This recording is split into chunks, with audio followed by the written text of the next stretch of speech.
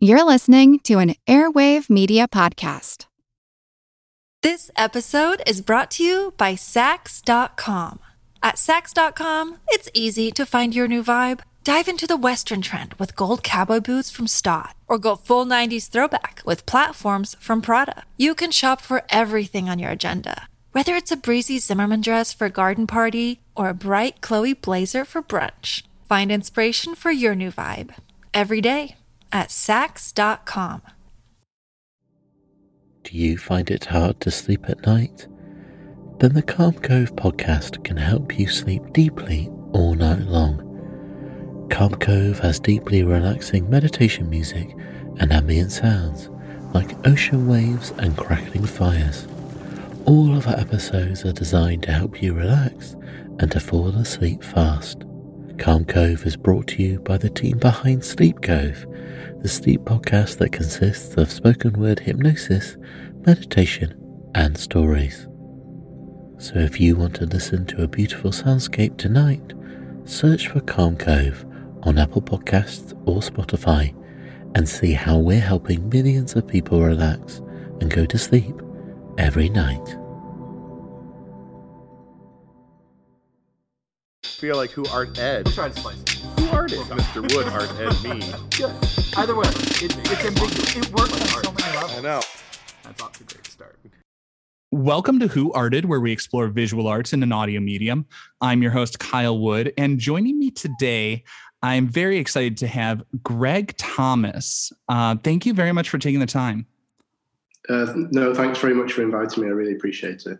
No, I was glad that you were willing to come on to my show because I first came across your website, theartteacher.net, a little while ago. It was recommended to me to check out. I saw it on social media, and you have developed such a wonderful wealth of resources of all different types of artists, the kind of thing that I try to do with my show. And I think you're doing it in a beautiful form. So thank you very much. I really appreciate it. Oh, thanks. That's a really nice compliment. It's, it's a lot of work, and it didn't used to be. It's more work than it used to be now.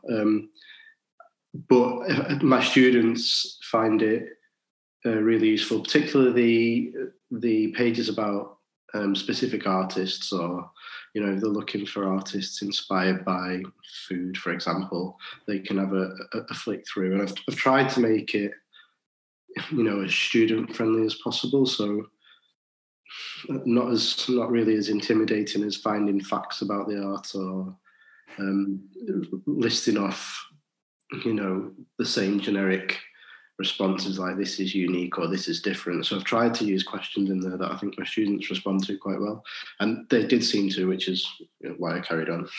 Yeah, and I like I say, I think it's a really nice, valuable resource, and I think part of the reason I find it really helpful is because you've developed it in a way that is student friendly. So it's like something I can put out in my classroom, but also just as an art teacher, sort of an authority figure with the mind of a child, I appreciate that you've broken it down to a level that even I can understand. So thank you very much for that. Thanks for the compliment. And so today we're going to be talking about an artist that, I'm going to be honest, was kind of new to me. When you suggested her, I had to kind of look her up. I was not familiar with Phillida Barlow. Did I pronounce that right? I think it's pronounced Phillida. Phillida. Yeah. Thank you very much.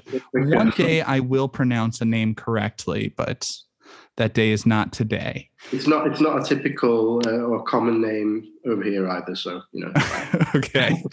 But I appreciate your being so kind about the corrections, as anytime I'm talking to somebody with a British accent, I just have this inferiority complex because I hear your accent and think you must know more than I do. Do you have that on your end too? Do you hear my American accent and think this guy doesn't know what he's talking about? No, and I think it's all a ruse that we do know what we're talking about. Just because it means English doesn't mean that we know what we're on about. It's fine. Well, talking about Phillida Barlow, Phillida, right? Phillida. I'm trying Barlow. to say it with a lid. Okay. Now, talking about Phillida Barlow, she was born April 4th, 1944, Newcastle, England. So kind of a rough time when you think about everything that was going on. 1944, just historically, that's a rough time to be growing up. Her father was a psychiatrist, Erasmus Darwin Barlow, which interesting connection. Speaking of history, great grandson of Charles Darwin. Yeah. And, she grew up in London, like I said, recovering from World War II. And in 1960, she goes to the Chelsea College of Art, where she studied under George Fullard. Are you familiar with Fullard? No, not until I did a little bit of research about Phillida either. Yeah. And to be honest, apart from when I was at university, I tend not to look into artists' history that much, really, because I've no need to at the minute. I will with the students a little bit, but it's more at the minute what I've got time for, and what I'm interested in is work and artwork, and then I'll, if I've got a little bit of time, look back on what the artist's history was, what they've done, the past exhibitions, where they grew up, all that sort of thing. But no, primarily I think I'm just interested in their artwork. See, and that's funny because I am in some ways almost the opposite, because I find their background informs so much of their art, or at least it helps me to understand their art. Because when I think of when I look at Barlow's work, understanding that she was growing up in a time of London recovering from World War II, a lot of reconstruction I'm imagining happening after, the war was so devastating to everything in that environment. Mm-hmm. And then I also think about she's studying under a sculptor who she said was a big influence on her work, with that idea of art as the experience, and things can sort of fall apart and decay and be built up. And her sculptures are monumental, but they don't feel monumental in the sense of it is going to necessarily stand the test of time. Yeah, they're not on a pedestal. You know what I mean? And yeah, absolutely. And in that sense, I feel looking at her background really helps me to understand this work. Because when I first looked at her work, just on the surface level, I was a lot less interested in it than I was when I came to understand that background. Mm-hmm. It definitely informs a reading of her work, doesn't it? Saying completely valid as well. So yeah, and so after that, she's going to art school. She went to the Slade School of Art, 1966. And she had a quite full career teaching. She spent 40 years teaching. Mm-hmm. And one of the things I find, just because I always like to think of the historical context, 1960s, it sounds like she was studying under some people who were less than stellar in terms of treating women as equals. I think I read a quote somewhere where she was told by one of her teachers, we're not going to spend much time talking about your work, because by the time you're 30, you're going to be out of the arts. You're going to be, a mom or making jam or something just disgustingly dismissive. Yeah. But I think one of the things I always find inspiring about these artists' narratives is she overcomes that stigma, or, the dismissive attitudes of people in her time. She carved out a career for herself. She rose up, she graduated from Slade, and by the end of her career, she's teaching there. She's a professor. And I think she was in charge of a department head there. Mm-hmm.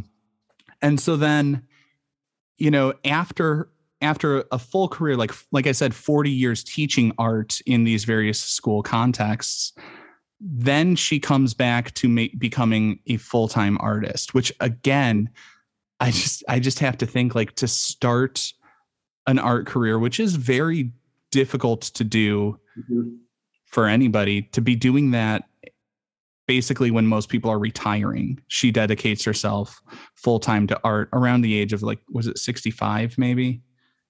I'm just looking, yeah. Yeah. Somewhere around there. Very, very late. Yeah. 2010, I believe, is when or 2009 is when she retires.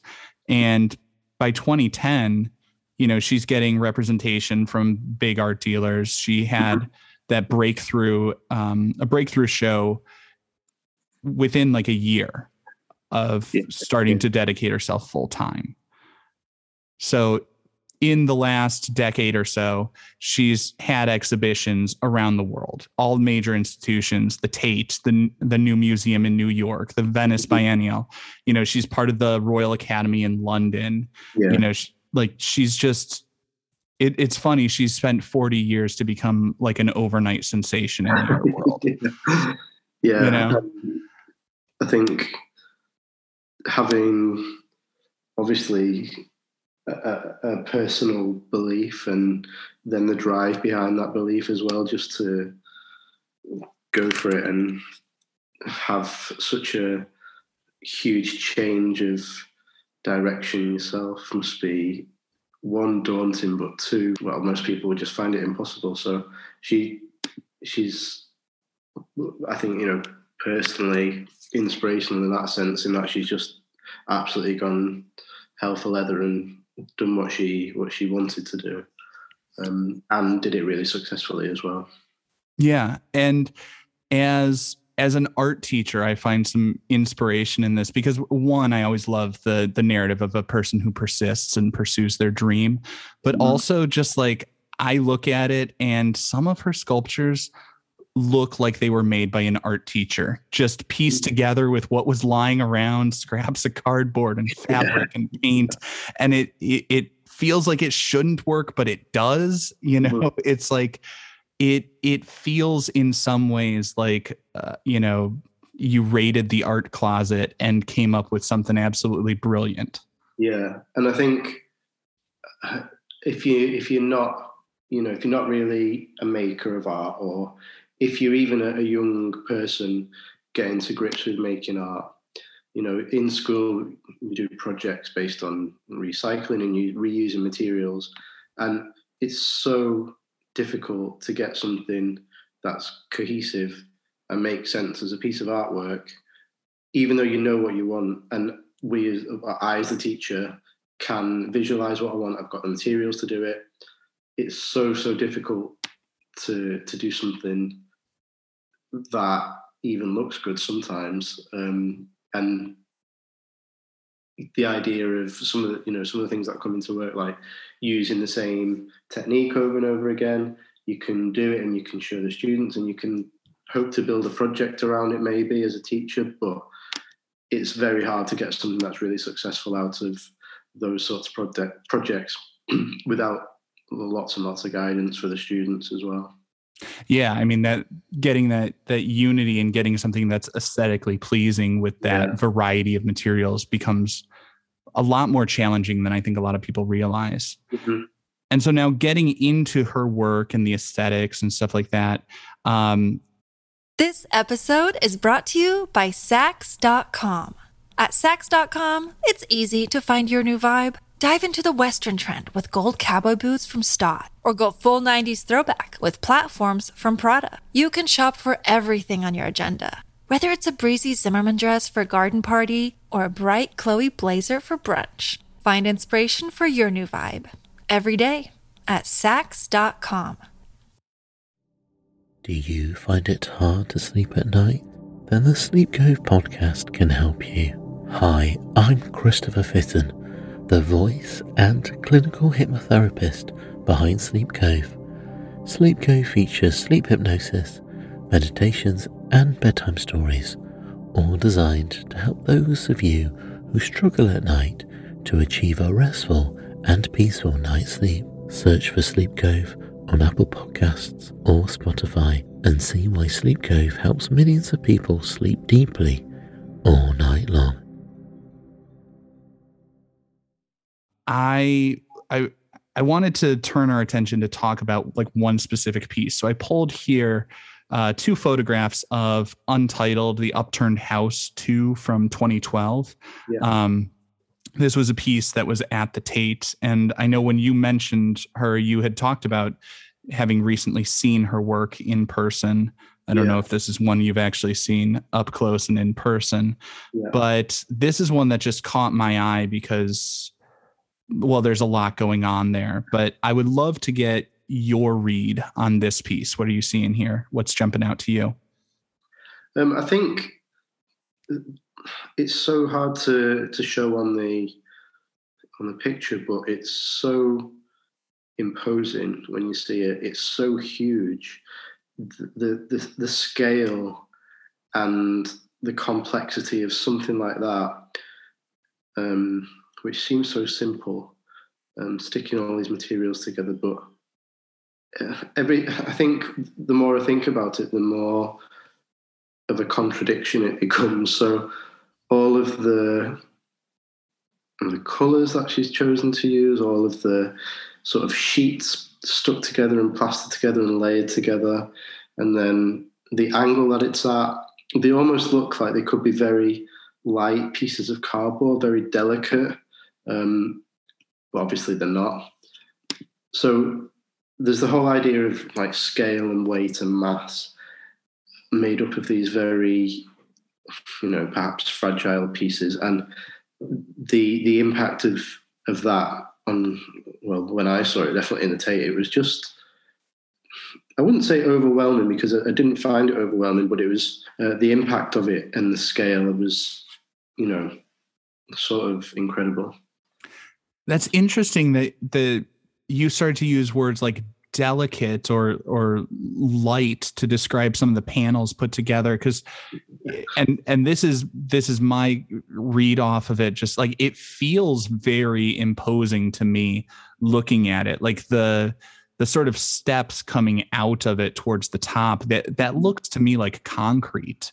Like it looks heavy, and it's at this angle that feels unstable. It feels like it could collapse on you at any point.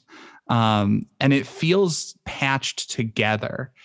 In some ways, this to me feels like something that is the accidental result of like my handiwork around the house, where it's like, okay, I tried this patch and then I tried this patch and then I tried this patch.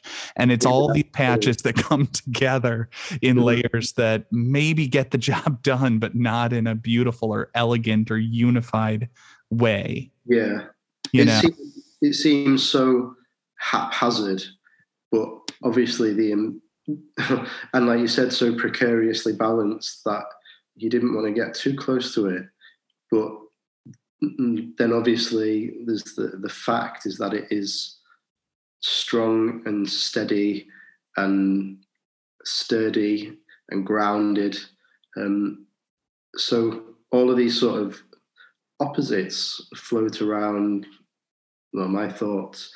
And when, if you look underneath it, it seems to be balanced on little small blocks and pieces and chunks. And I think the jump between, right, it's finished, and the making, when do you finish, is, I don't know when that happens, but it does look finished enough to be, visually, aesthetically pleasing. But at the same time, you could say it still doesn't look finished. So it's almost like it's juggling a line. It's between two sort of separate ends of a seesaw. It's really unusual.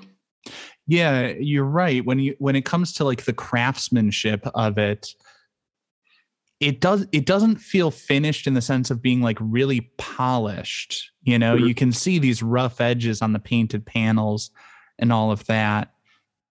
And yet at the same time, I buy it as a completed work of art. I think because it is balanced and because it is stable, even if it is even if it doesn't look stable, it is actually balanced and stable. Yeah. And those panels come together in an interesting way. To me, I don't know if it's the color scheme, but it reads as very almost 70s to me. Yeah. At the inside, some choices of color, maybe from the 70s, or the inside of houses. When you see sometimes they've been knocked down partially, and you'll see some questionable choices that people make for the inside of their houses. No judgment, obviously, but yeah, definitely that strange color palette, and then black and a really heavy red next to those pastel-y colors. Yeah, it has this feel of almost like you said, when you see a house that's being knocked down, it has this feel of like an excavation of a demolished site. And just seeing the layers of changes and alterations and things patched together. That's my read on it.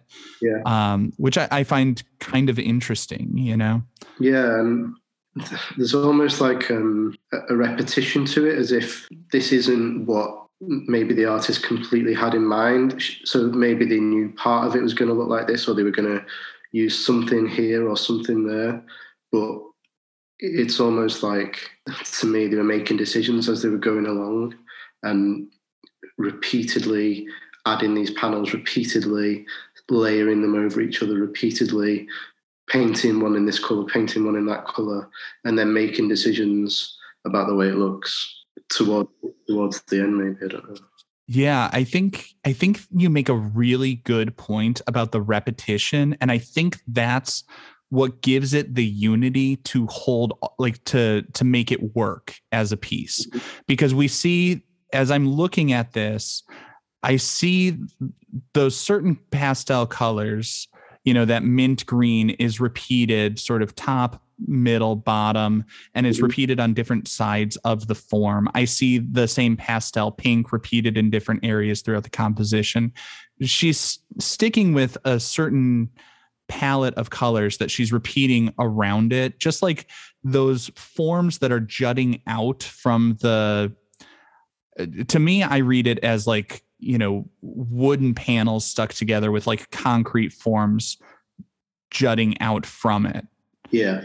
And those are distributed nicely around the composition. Like there's an interesting sort of balance and rhythm to the way those pieces break from that central column. Mm-hmm. And I think that's what holds it all together, is because she is, as much as it feels kind of random, I think it is actually well planned out in terms of like the principles of design and stuff like that, just not in a way that is entirely conventionally aesthetically pleasing. Yeah, there is a balance, and there's, an evenness to the use of shape, and an evenness to the colours, the way they've been spread out. Even the sort of shape, the roundish shape, it's sort of swirls around, and at the same time it's so harsh. I'm just looking at it in a little closer. Yeah, the composition of it is, like you said, to me, very balanced, and obviously it's balancing on the bottom the way it's leaning over as well. So yeah, so I guess it kind of works in a way that I never would have thought. So I guess to wrap it up, anything else you want to share about this piece, insights, thoughts you had on it, or her more broadly? Maybe just about her work, listening to interviews and seeing the work up close. There's definitely what seems like from her a thrill in the making, and having one concept, whether that's twisting or screwing or scrunching or folding, and using that over and over again, and taking whatever materials she's got and forcing them into something that becomes then a sculpture. And looking at the exhibition in the Tate the other week, that was really clear. It's so hard to pick on photographs, but seeing it in real life, and there was a huge it was like really obvious that oh, once I've heard this little bit of information about this process, this technique, I see that everywhere now. I can see that in this piece, I can see it here. So taking simple words and applying them really skillfully, I think, is quite important.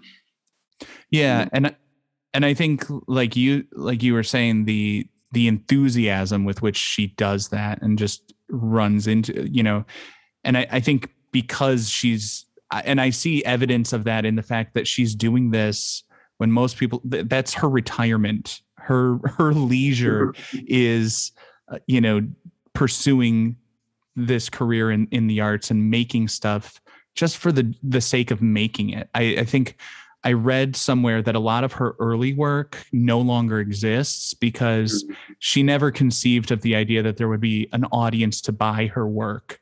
So pieces have been reconstructed, taken apart, become other stuff, or just left there. She's just making stuff for the sake of making it.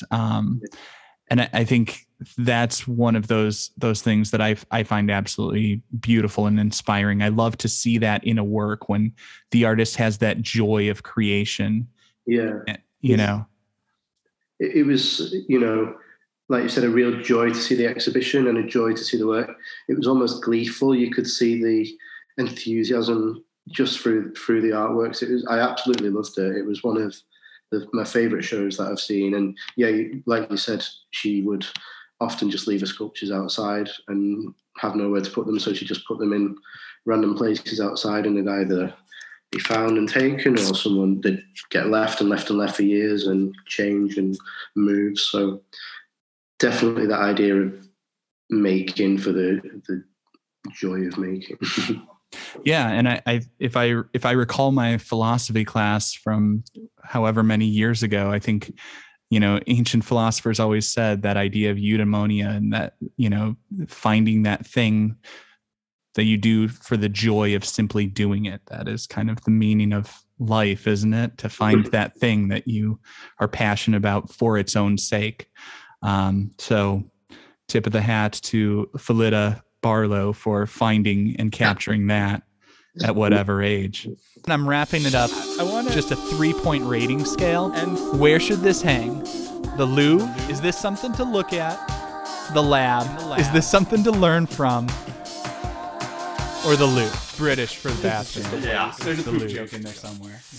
Oh, that's terrible. I'm biased. I'm going to say it's one for the Louvre. I think it says a lot about modern sculpture. I think it has nods to historic sculpture. To me, it belongs in the Louvre. Yeah, I would agree. I think, it feels like a museum piece, if for no other reason, because it in some ways upended my ideas of what sculpture could be. I mean, I went to a conceptual school. I don't feel everything needs to be pretty, but at first glance, I looked at this and I was like, I don't understand how this works, why this works, but it does work. And so it took some thought and some analysis for me to find the rhythm of the pieces as they're assembled. And I always find that interesting. For the sake of being contrarian and argumentative, though, I'm going to say I would throw this one in the loo, just because it feels like in Barlow's style to leave something out to rot and allow it to be ephemeral and everything like that. To put it in the loo. Yeah. Maybe one thing that, coming back to what you said at the start about her upbringing and when she was younger, is the title Upturned House 2, and whether that makes a little reference to her past, perhaps, or I know that is obviously what the piece is as well, but whether the idea is more rooted in her own past, or maybe that's a little bit more personal. I just thought of that when we were having a little chat. So.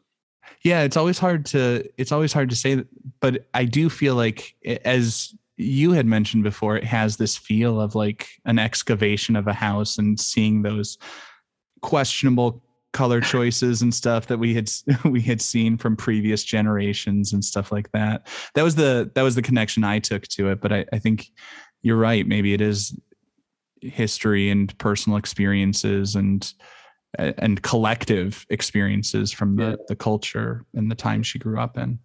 Well, thank you very much. I really appreciate your taking the time. I'm glad we could figure out the time change and make it work.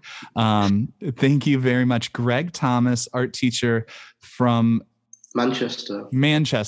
Yeah. North So Greg Thomas, art teacher in Manchester, England. I really appreciate your taking time, sharing your expertise, and I would encourage my listeners to check out your site, theartteacher.net, full of tons of valuable resources and interesting and fun ways of categorizing artists to help people find, the artists who played with food and other stuff like that.